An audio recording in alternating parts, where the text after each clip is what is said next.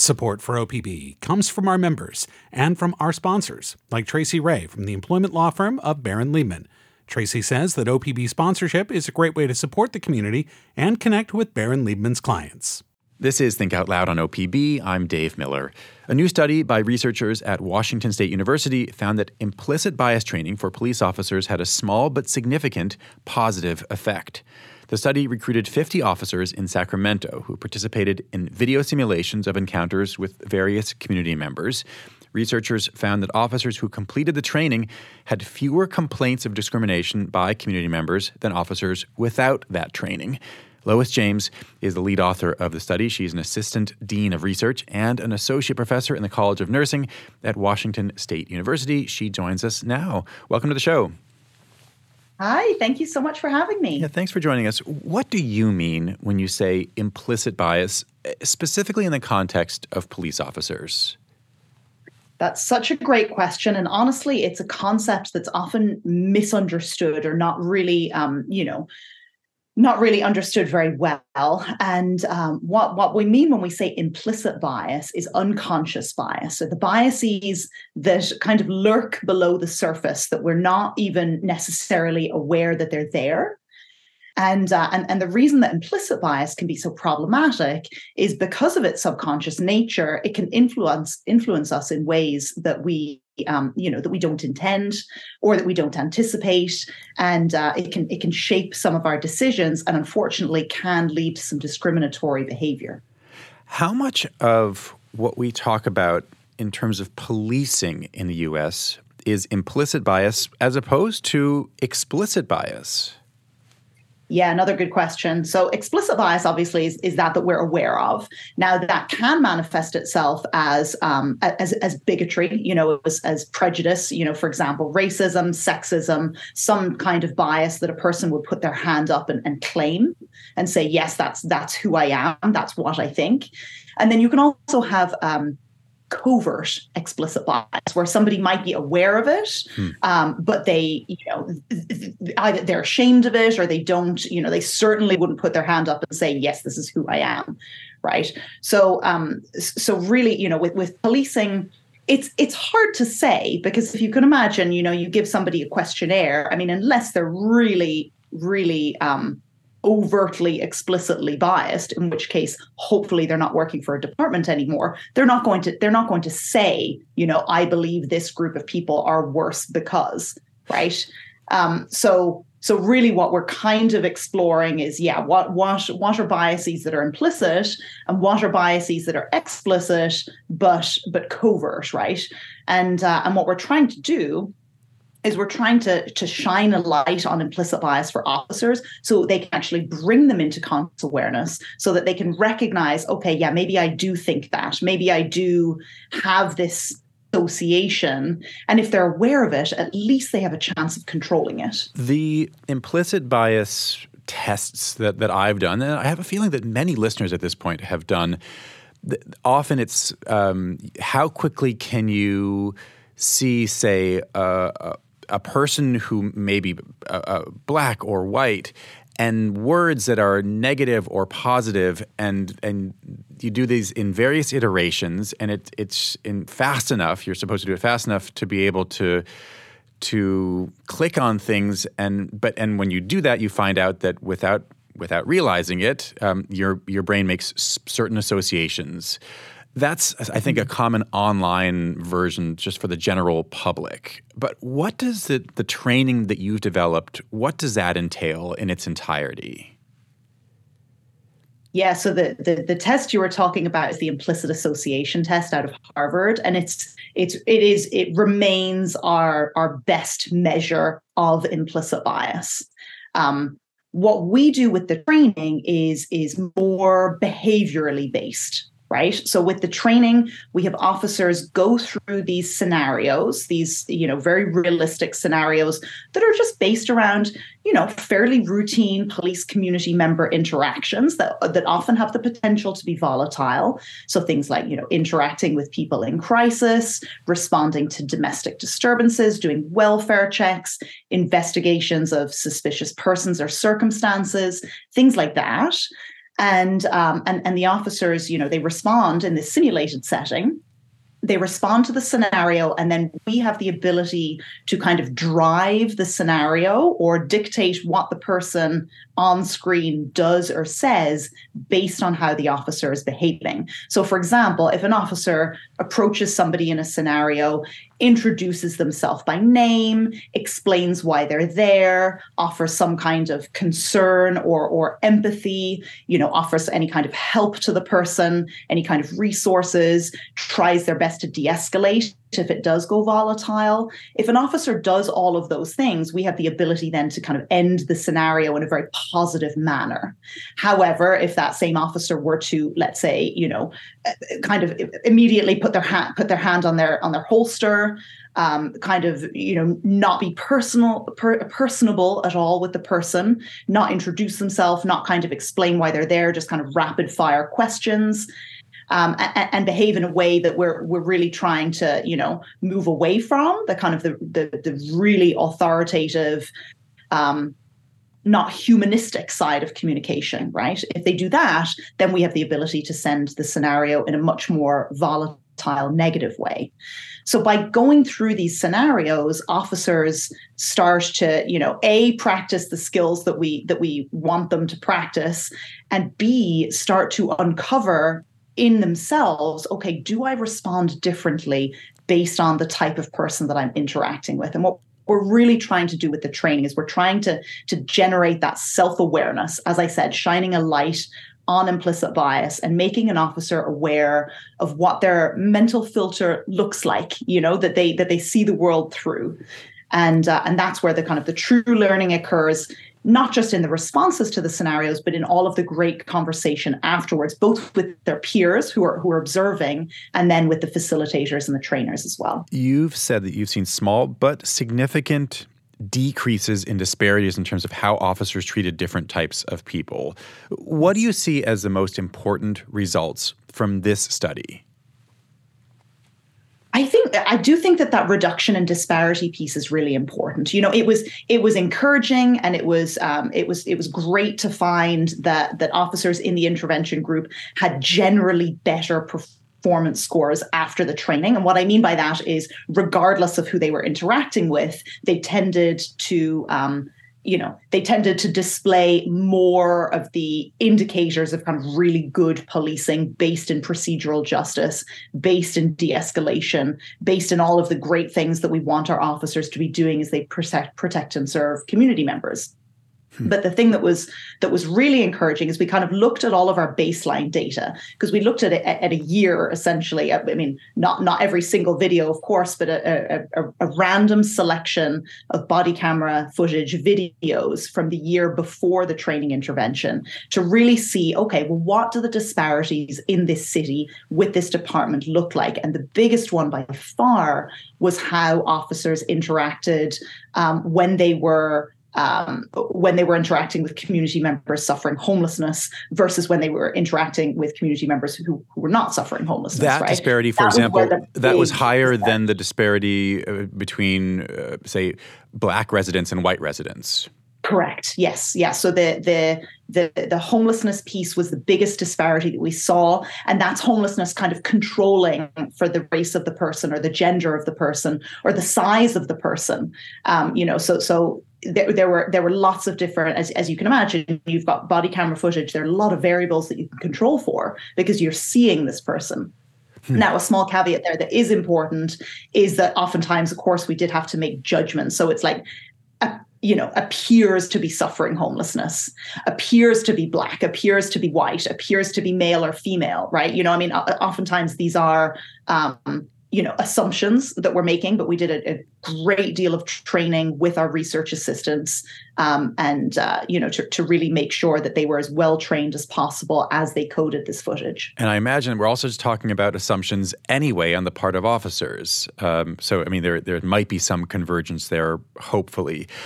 My understanding is that it's not uncommon these days for police departments around the country to do some kind of implicit bias training.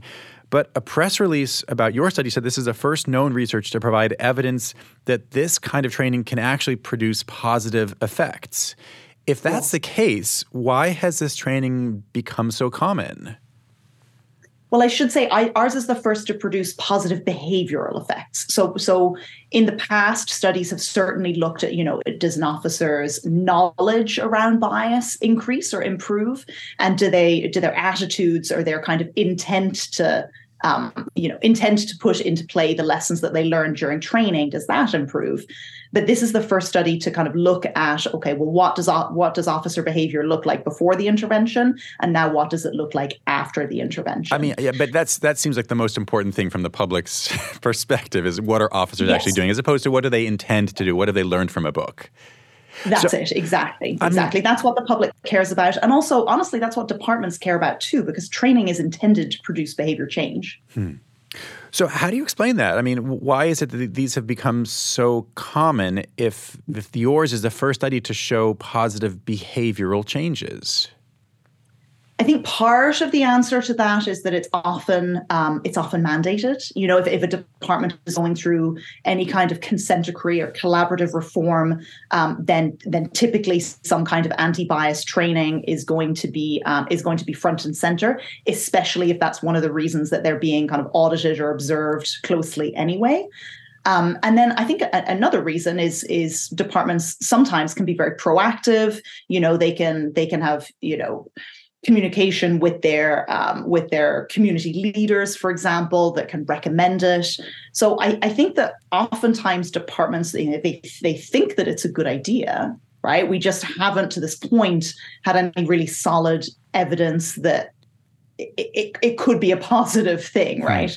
And that's the concern that some people have had with implicit bias training is, okay, well, is there any potential that it could be producing negative effects or damaging effects, which thankfully was not observed in our study. But regardless, I do think that additional research needs to occur because this was a fairly small study, and it's one police department. Whether that's generalizable to all police departments is just something that we don't know. I should also mention that this particular training tool that you studied is one that you helped develop. If it's seen as effective, it could lead to more business for you. More police departments could buy it. How did you deal with that potential conflict of interest? Yeah, so we dealt with it in a number of ways. So this study was actually funded by the National Institute of Justice, which is a Department of Justice research branch. And, of course, because there was that potential conflict of interest, we had to put several steps in place. And the big one that we put in place was that we, as our research assistants were coding data, they were completely blinded to the group that they were coding. So in other words, when they were reviewing a body camera footage video, they did not know whether that officer was trained or not, right? So there was no potential for even any kind of subconscious, okay, well, I think that this officer might have been in the intervention group, so I'm going to lean towards scoring them more favorably, right? That just was completely removed from the equation. And that's the big one. And that's honestly, that's very typical with randomized controlled trials, with experimental designs, is that notion of blinding. Because you just don't, it's possible that even subconsciously, if people knew that they could score things slightly differently. So that was the big one. And then the other big one, of course, is that we were not actually doing the coding ourselves. Lois James, thanks very much for joining us. I appreciate having you on. Yeah, thank you for having me. I really appreciate the chance to talk about this. Lois James is an assistant dean of research and an associate professor in the College of Nursing at Washington State University, the lead author of a recent study that found positive behavioral benefits after Sacramento police officers took part in training to counter implicit bias. Well, today obviously is Halloween. We asked for your stories about your favorite costumes or costume flops, and boy, did you deliver. I have always made my son's Halloween costumes for him. One year he wanted to be Daredevil, and I made him a great costume, had the muscle sewn in and everything, and his buddy was coming over to get him, and all I had left to do was to put the hood on. But my son wanted to get the costume on, so he put on the costume, and I was standing there sewing the hood on by hand when his friend said, "Oh, I'm afraid I'd get poked with the needle." And instantly my son passed out. He peed in his costume, so he couldn't wear it. At the last minute, he went as a ninja warrior. My name is Ellen Morris, and he probably won't appreciate if you play this, but I will. It's Jeff Cook in Portland. I really tried to create a costume for Halloween several years ago that involved the darkening of the eyes and the whitening of the rest of the face to look like some kind of skull. And, the disappointment when what resulted looked for all the world like I was running around as a panda bear. Hi, this is Diana Brumbaugh. I live in Camas. When my brother and I were 7 and 9, our mother dressed us as little old ladies for Halloween. Our neighbors were elderly sisters, and when they answered the door, before we could even say trick or treat, one said, "Oh, look, 2 old ladies have come to visit. Please come in." We did, and were served cookies and milk in teacups. We did our best to talk about subjects we thought old ladies would discuss. They offered us candy to put in our purses, and we left there thoroughly convinced we had fooled them. Hi, David from Silverton, regarding a Halloween costume. When someone inquires what my costume is, I raise a handheld mirror so that they might see themselves. And then they say, "Huh?" And I say, "Yeah, I'm an existential experience." And I get a lot of strange responses. My name is Carl. I live in Portland. My favorite costume that I've ever worn is a latex mask of my own face. It's really fun because you have to go and try to act like yourself. You have to kind of try to figure out what would Carl do in this circumstance. Hi, this is Heather calling from Portland. When I was a kid, I remember if you wanted to look like a celebrity or a character from a show, you could only buy these plastic masks that had elastic to hold them on and maybe a piece of clothing, like a cheap polyester piece of clothing to go with it. And my brother and I had just seen Clash of the Titans, and I really wanted to be Medusa.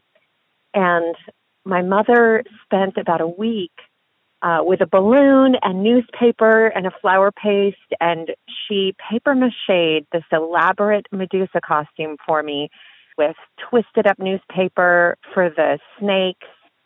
I can still remember what it smelled like inside, with like glue and rubber and newspaper. And when I wore that out, thinking back, it was kind of like being Medusa, because people just stopped and froze and were in awe of this elaborate mask that I was wearing. And I think it really set me up for a lifetime of loving costumes and Halloween and dressing up. That's my story. This is Richard Walden from Portland, Oregon.